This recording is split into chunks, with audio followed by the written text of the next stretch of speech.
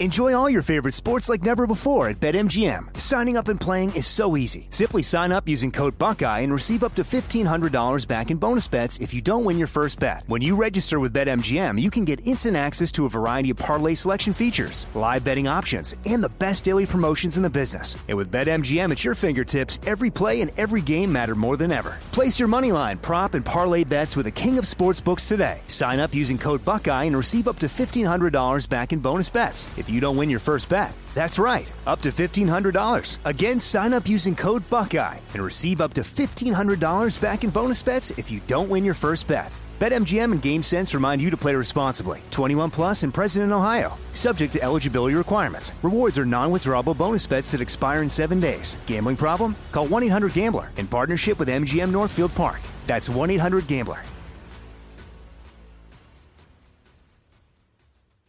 You know you've got a comeback in you. When you take the next step, you're going to make it count. For your career, for your family, for your life. You can earn a degree you're proud of with Purdue Global.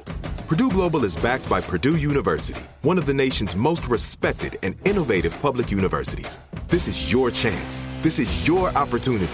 This is your comeback. Purdue Global, Purdue's online university for working adults. Start your comeback today at purdueglobal.edu. Xfinity has free premium networks for everyone this month, no matter what kind of entertainment you love. Addicted to true crime? Catch killer cases and more spine-tingling shows on A&E Crime Central. Crave adventure? Explore Asian action movies on Hi-YAH. Searching for something extreme? Check out skating, snowboarding, and more on Fuel TV Plus, the global home of action sports. And find crowd-pleasing bops on iHeartRadio's Hit Nation playlist. There's new free shows and movies to love every week. Say free this week in your Xfinity voice remote. Live Nation presents Concert Week. Now through May 14th, get $25 tickets to over 5,000 shows. That's up to 75% off a summer full of your favorite artists like 21 Savage, Alanis Morissette, Cage the Elephant, Celeste Barber, Dierks Bentley, Fade, Hootie and the Blowfish, Janet Jackson, Kids Bop Kids, Meghan Trainor, Peso Pluma, Sarah McLachlan. Get tickets to more than 5,000 summer shows for just $25. Until now through May 14th. Visit LiveNation.com/Concert Week to learn more and plan your summer with Sean Paul, Sum 41, 30 Seconds to Mars, and Two Door Cinema Club.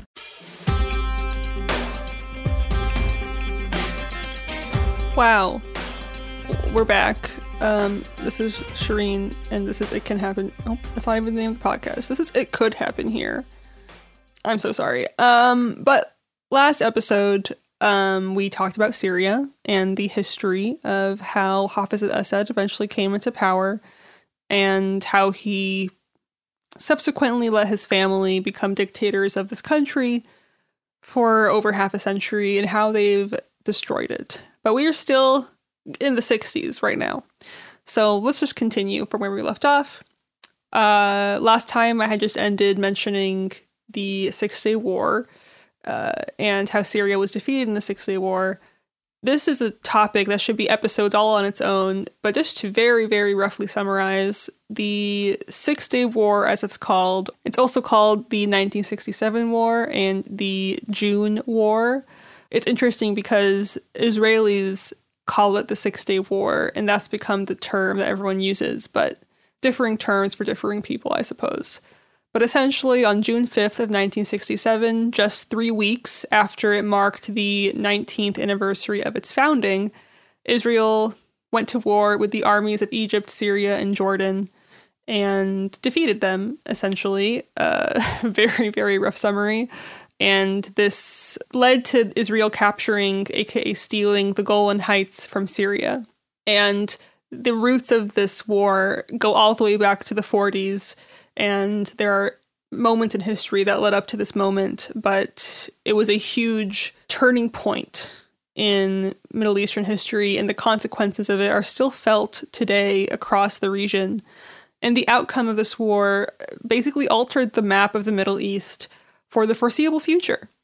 And it's further blocked this path to any kind of potential peace between Israel and Palestine. And it just redrew the landscape of this conflict and expanded Israel's territorial claims and military dominance in the region. They gained a lot of territory during this war and had the help of the UN behind them. So, yeah, it was not good for Arab countries. So much more to get into there. But this war, essentially, when we're talking about Syrian history, changed everything. And I mentioned earlier in the last episode that when the Ba'ath Party took power in 1963, there was some more purging of the Syrian military, and Assad removed about 400 officers, which was the largest purge to date. But this had left their military weak and obviously did not help them in this June war. But yeah, there's so much more there. I will try to get into that later, another time. But the Arab defeat in this June war led to Israel stealing the Golan Heights from Syria, and this provoked a furious quarrel among Syria's leadership. The civilian leadership blamed military incompetence, and the military responded by criticizing the civilian leadership, which was led by Salah Jadid, who was the person that was ruling the country. He had the most power at this point. Several high-ranking party members demanded that Hafiz al-Assad resign, and an attempt was made to vote him out of the regional command. This motion was defeated by one vote, and this man was Abd al-Karim al-Jundi, who the anti-Assad members, they were hoping that he would succeed Assad as defense minister. But he became the deciding vote, and he said he did so in a comradely gesture. Remember this name? He will come back, but yes, Abd al-Karim al-Jundi made it so Assad wasn't voted out. During the end of the war, Hafiz was approached by dissident Syrian military officers to oust the government, but at the time he actually refused because he believed a coup during that time would have helped Israel, not Syria. Which is very interesting because he eventually took power by a coup, but he refused at first because of the timing being wrong. Again, I think this just demonstrates his unfortunately high intelligence for someone so bad. Anyway, as I mentioned, this war was a turning point, and it was also a turning point for Assad and the Ba'athist Syria movement in general. It soon began a power struggle with Jadid for control over the country.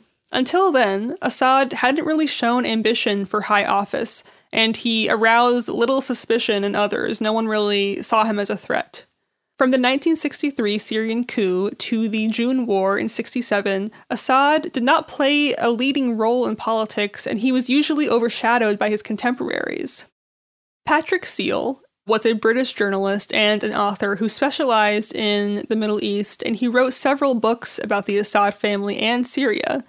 And he said that Hafiz was apparently content to be a solid member of the team without the aspiration to become number one.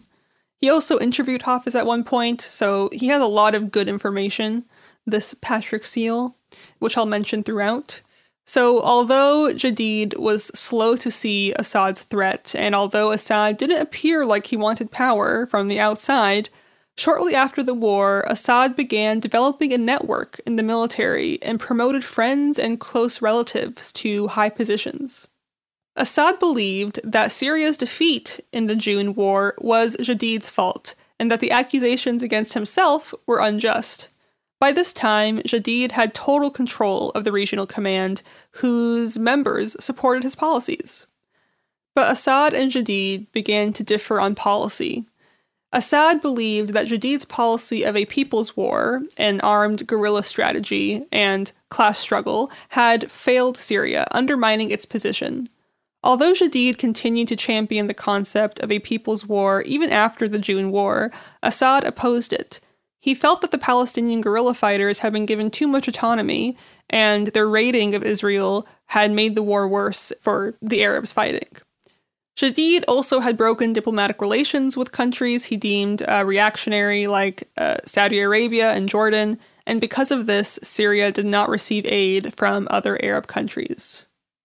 While Jadid and his supporters prioritized socialism and the internal revolution, in quotes, Assad wanted the leadership to focus on foreign policy and the containment of Israel. The Ba'ath Party was divided over several issues, such as how the government could best use Syria's limited resources, the ideal relationship between the party and the people, the organization of the party, and whether the class struggle should end. The conflict between Assad and Jadid became the talk of the army and the party, with a quote, duality of power noted between them. By the 4th Regional Congress and the 10th National Congress in September and October of 68, Assad had extended his grip on the army, and Jadid still controlled the party. At both Congresses, Assad was outvoted on most issues, and his arguments were firmly rejected. The military's involvement in party politics was unpopular with the rank and file. As the gulf between Assad and Jadid widened, the civilian and military party bodies were forbidden to contact each other. Despite this, Assad was winning the race to accumulate power. Munif el-Razaz, who was ousted in the 1966 Syrian coup, noted that Jadid's fatal mistake was to attempt to govern the army through the party. Because Syria will always have... their government is the military, essentially, is what I'm trying to say. Anyway, while Assad had taken control of the armed forces through his position as Minister of Defense, Jadid still controlled the security and intelligence sectors through Abdul Karim al-Jundi, who was the head of the National Security Bureau. Jundi, who was a paranoid, cruel man, he was feared throughout Syria, especially later in his life. In February of 1969, the Assad-Jadid conflict erupted in violent clashes through their respective proteges. There was Rafat al-Assad, who is Assad's brother, and he was a high-ranking military commander, and al-Jundi. So al-Jundi was the protege of Jadid, and Assad's brother, Rifat, was his protege, so to say. The reason for the violence was Rafat al-Assad's suspicion that al-Jundi was planning an attempt on his brother Hafiz's life. The suspected assassin was interrogated and eventually confessed under torture. Acting on this information, Rafat argued that unless Jundi was removed from his post, that he and his brother were in danger. Okay, let's take a break. BRB, listen to this.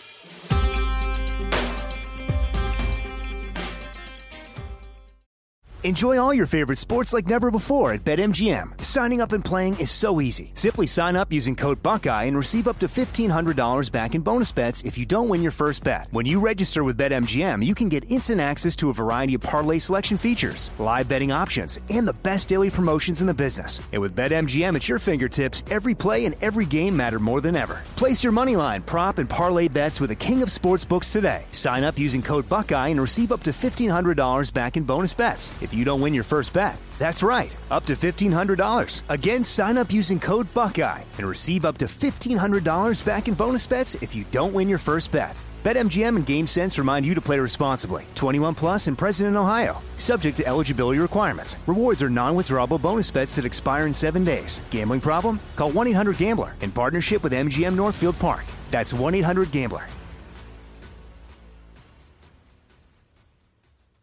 This is it. Your moment. This is your time to make your comeback with Purdue Global. When you come back with a Purdue Global degree, you create opportunity for yourself, your family, and your future. It's a degree you can be proud of, a degree that employers will trust and respect.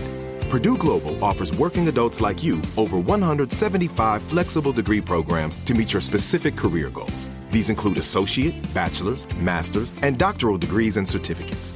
Purdue Global degree programs range from nursing to business to communication and more. Whatever your interest, we have the degree that will move you forward. You have the knowledge, you have the experience. Now it's time to get credit for the work you've done and earn the recognition you deserve with Purdue Global, Purdue's online university for working adults. You know you're worth it. We do too. So don't wait another second to get the degree that will take your career to the next level. Start your comeback today at purdueglobal.edu. Xfinity has free premium networks for everyone this month, no matter what kind of entertainment you love. Addicted to true crime? Catch killer cases and more spine-tingling shows on A&E Crime Central. Crave adventure? Explore Asian action movies on Hi-YAH. Searching for something extreme? Check out skating, snowboarding, and more on Fuel TV Plus, the global home of action sports. And find crowd-pleasing bops on iHeartRadio's Hit Nation playlist. There's new free shows and movies to love every week. Say free this week in your Xfinity voice remote. Live Nation presents Concert Week. Now through May 14th, get $25 tickets to over 5,000 shows. That's up to 75% off a summer full of your favorite artists like 21 Savage, Alanis Morissette, Cage the Elephant, Celeste Barber, Dierks Bentley, Fade, Hootie and the Blowfish, Janet Jackson, Kidz Bop Kids, Meghan Trainor, Peso Pluma, Sarah McLachlan. Get tickets to more than 5,000 summer shows for just $25. Until now through May 14th. Visit LiveNation.com/Concert Week to learn more and plan your summer with Sean Paul, Sum 41, 30 Seconds to Mars, and Two Door Cinema Club.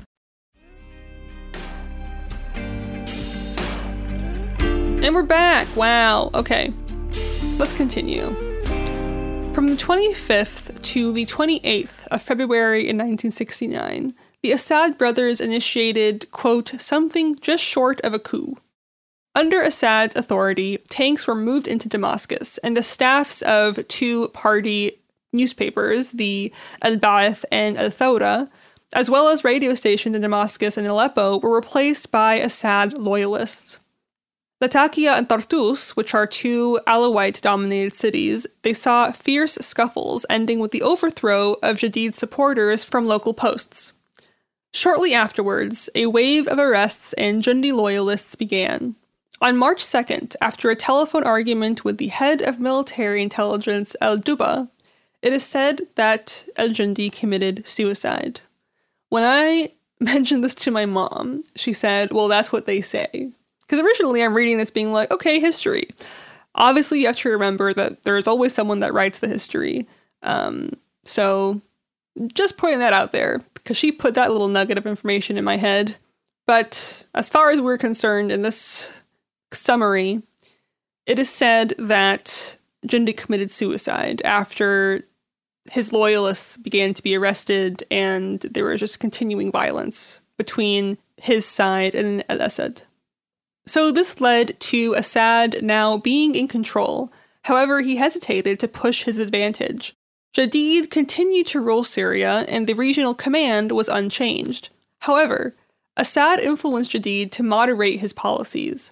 Class struggle was muted, criticism of reactionary tendencies of other Arab states ceased, some political prisoners were freed, a coalition of government was formed where the Ba'ath Party was in control, and the Eastern Front, supported by al-Assad, was formed with Iraq and Jordan.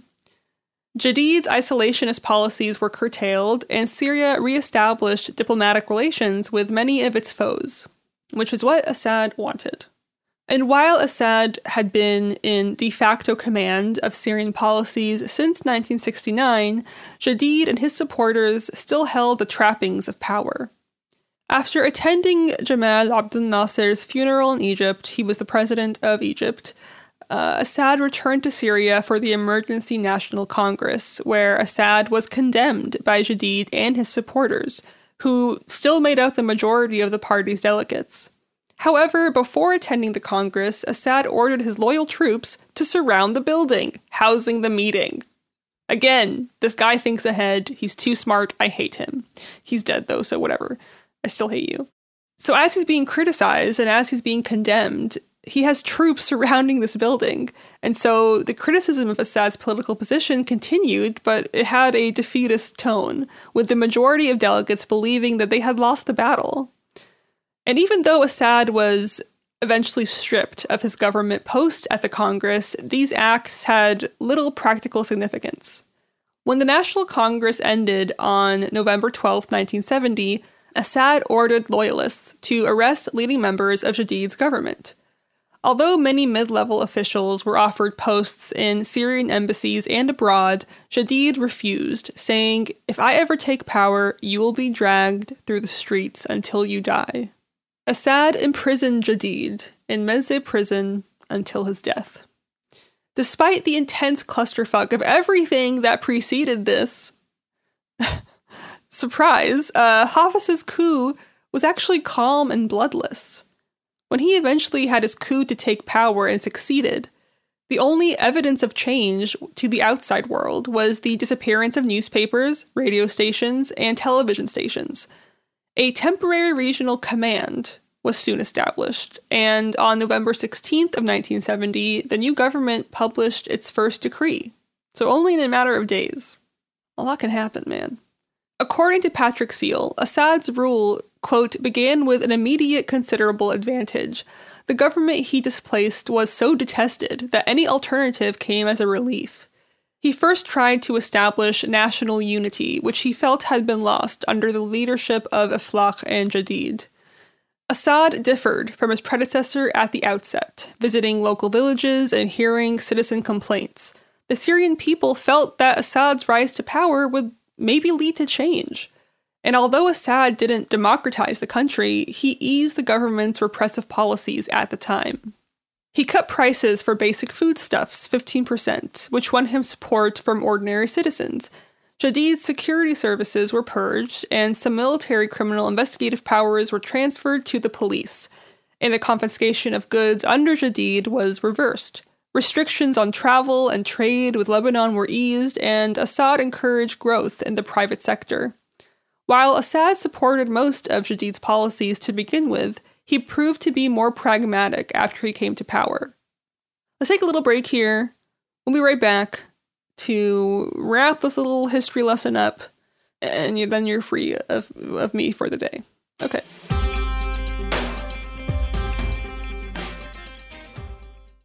Enjoy all your favorite sports like never before at BetMGM. Signing up and playing is so easy. Simply sign up using code Buckeye and receive up to $1,500 back in bonus bets if you don't win your first bet. When you register with BetMGM, you can get instant access to a variety of parlay selection features, live betting options, and the best daily promotions in the business. And with BetMGM at your fingertips, every play and every game matter more than ever. Place your moneyline, prop, and parlay bets with the king of sportsbooks today. Sign up using code Buckeye and receive up to $1,500 back in bonus bets if you don't win your first bet. That's right, up to $1,500. Again, sign up using code Buckeye and receive up to $1,500 back in bonus bets if you don't win your first bet. BetMGM and GameSense remind you to play responsibly. 21 plus and present in Ohio. Subject to eligibility requirements. Rewards are non-withdrawable bonus bets that expire in 7 days. Gambling problem? Call 1-800-GAMBLER in partnership with MGM Northfield Park. That's 1-800-GAMBLER. This is it. Your moment. This is your time to make your comeback with Purdue Global. When you come back with a Purdue Global degree, you create opportunity for yourself, your family, and your future. It's a degree you can be proud of, a degree that employers will trust and respect. Purdue Global offers working adults like you over 175 flexible degree programs to meet your specific career goals. These include associate, bachelor's, master's, and doctoral degrees and certificates. Purdue Global degree programs range from nursing to business to communication and more. Whatever your interest, we have the degree that will move you forward. You have the knowledge, you have the experience. Now it's time to get credit for the work you've done and earn the recognition you deserve with Purdue Global, Purdue's online university for working adults. You know you're worth it. We do too. So don't wait another second to get the degree that will take your career to the next level. Start your comeback today at purdueglobal.edu. Xfinity has free premium networks for everyone this month, no matter what kind of entertainment you love. Addicted to true crime? Catch killer cases and more spine-tingling shows on A&E Crime Central. Crave adventure? Explore Asian action movies on Hi-YAH. Searching for something extreme? Check out skating, snowboarding, and more on Fuel TV Plus, the global home of action sports. And find crowd-pleasing bops on iHeartRadio's Hit Nation playlist. There's new free shows and movies to love every week. Say free this week in your Xfinity voice remote. Live Nation presents Concert Week. Now through May 14th, get $25 tickets to over 5,000 shows. That's up to 75% off a summer full of your favorite artists like 21 Savage, Alanis Morissette, Cage the Elephant, Celeste Barber, Dierks Bentley, Fade, Hootie and the Blowfish, Janet Jackson, Kidz Bop Kids, Meghan Trainor, Bissell Pluma, Sarah McLachlan. Get tickets to more than 5,000 summer shows for just $25. Until now through May 14th.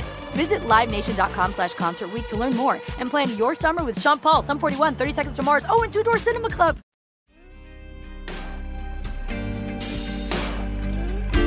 So we're back.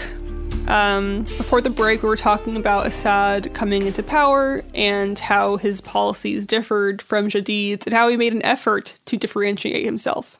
However, most of Jadid's supporters, they faced a choice. Either continue working for the Ba'ath government under Assad or face repression.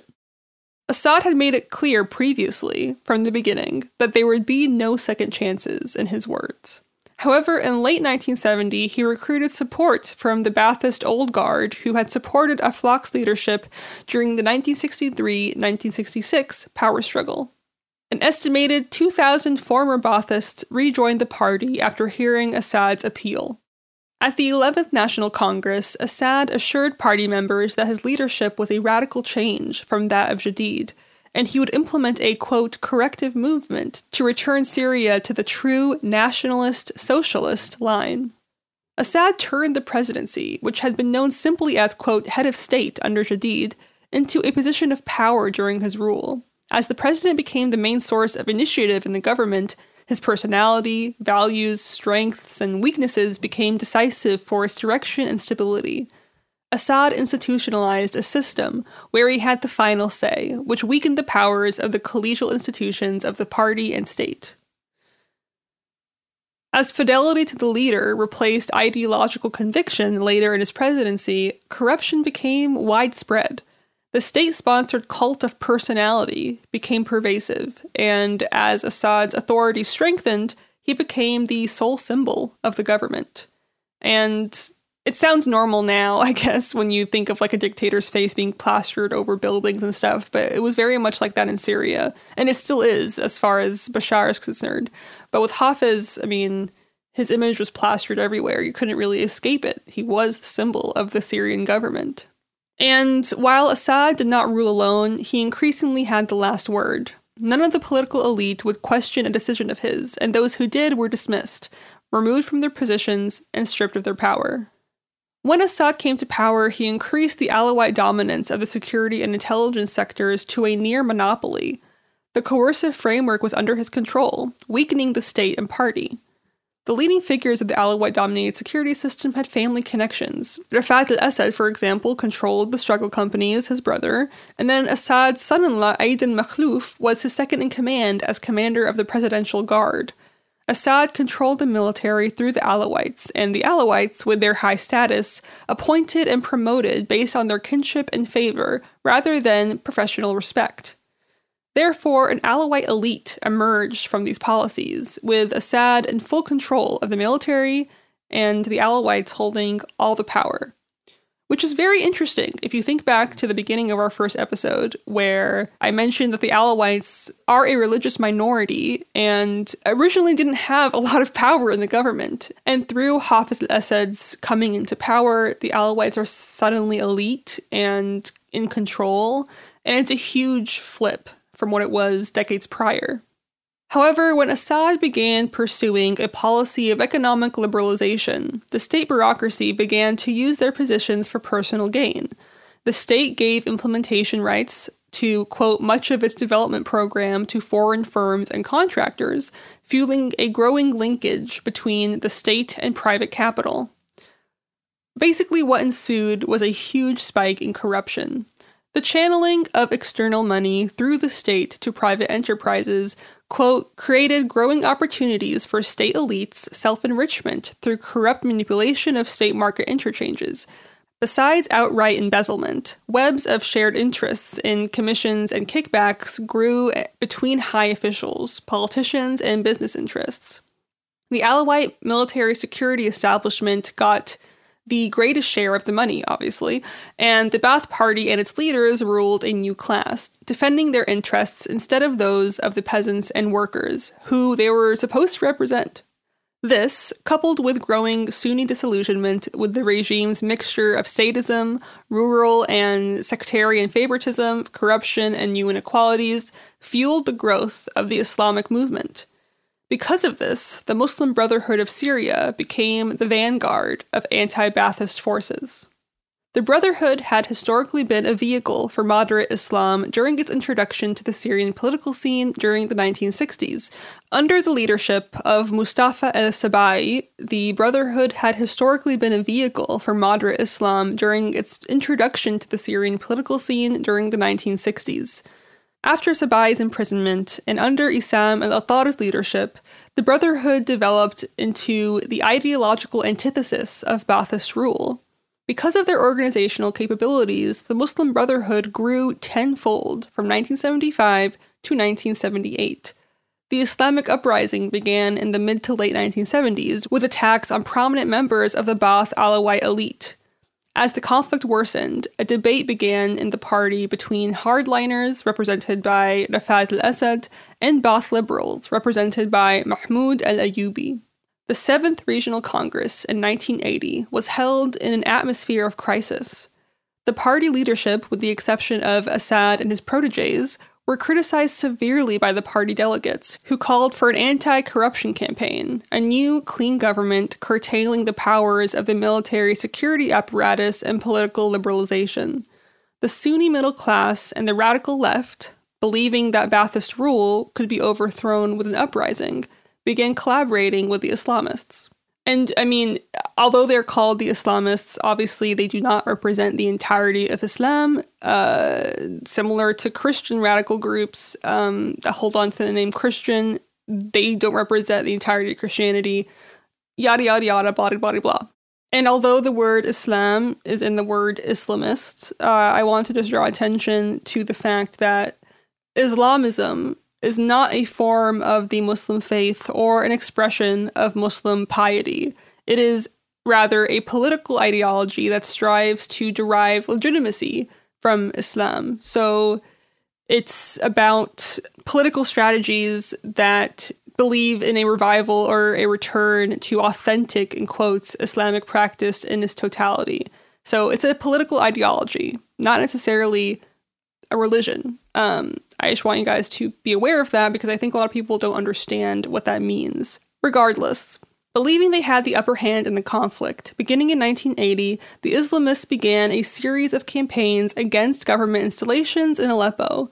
The attacks became urban guerrilla warfare. The government began to lose control in the city. Those affected by Ba'athist repression began to rally behind the insurgents. The Ba'ath Party co-founder, Salah ad-Din al-Bitar, supported the uprising, rallying the old anti-military Ba'athists together. The increasing threat to the government's survival strengthened the hardliners who favored repression over concessions. Security forces began to purge all state, party, and social institutions in Syria and were sent to the northern provinces to quell the uprising. When this failed, hardliners began accusing the United States of fomenting and provoking the uprising and called for the reinstatement of, quote, revolutionary vigilance. After a failed attempt on Assad's life in June of 1980, the government began responding to the uprising with state terrorism. Under Rafat al-Assad, the Islamic prisoners at the Tadmur prison were massacred. Membership in the Muslim Brotherhood became a capital offense, and the government sent a death squad to kill Bitar and Attar's former wife.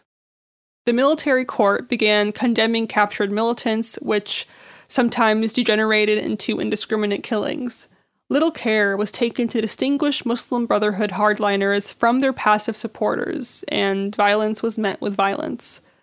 So essentially, this just led the Assad regime to murder a bunch of people, innocent, guilty, all of the above.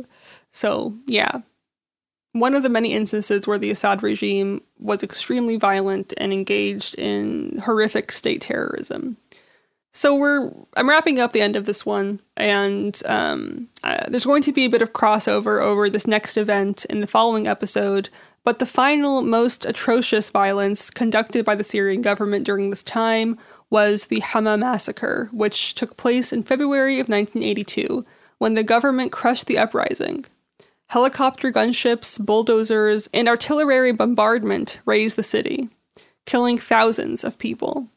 The Ba'ath government withstood the uprising, and it made Syria more totalitarian than ever before, strengthening Assad's position as the undisputed leader of Syria. That is where I'm going to wrap up for the day. I did want to, I don't know, maybe just like set the tone for what Hafiz's rule was like. I talked to my mom a bit about this when I was preparing to record these, and she reminded me of a bunch of things that I had forgotten about. One was that I was in Syria when Hafiz was president, when I was younger, and I remember everyone being terrified to speak any kind of negative thing or even anything to each other. No one would dare speak a word on the phone definitely not out loud to each other. There were all these whispers of the walls could hear you. No one trusted anybody. My mother described it as a culture of fear. And it 100% was. That's how Hafiz ruled. It was through fear, through like utter terror. And I just had forgotten a bunch of details about what I remember growing up, and like the phone being this, like, you just assume it was always tapped. You assume anyone could always hear you. You can't trust anybody because you don't know what someone will do with the information. And there was a bit more that she mentioned that I wanted to just highlight that I didn't know where to incorporate in that timeline. But when the Iran-Iraq war happened, it was between 80 and 88, Hafiz sided with Iran. So after this, and during, everything was about supporting Iran. So all Syrian factories, all the food, it was all dedicated to war efforts to support Iran.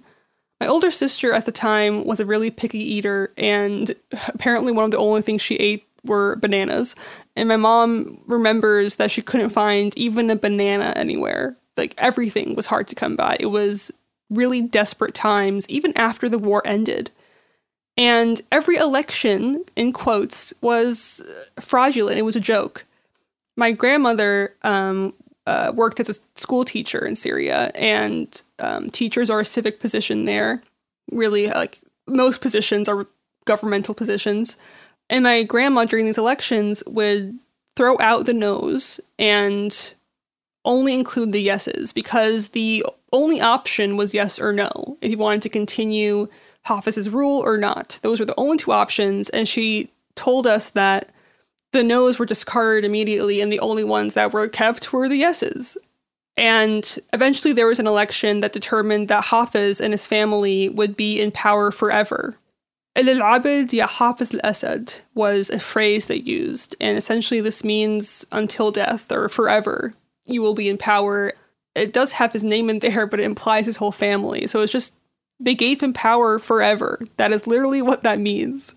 And yeah, I think there's so much more to talk about here, and I would love for my mom to just give me more information about this that I can share eventually. There's just so much, and this episode's already getting kind of long. So I'm going to wrap it up here. In the next episode, we'll be talking about Bashar and how he became the dictator of Syria and how he wasn't even meant to be the president of Syria. And yeah, a lot of interesting history that leads to some topical information that I think is important. So see you there if you want to. Bye.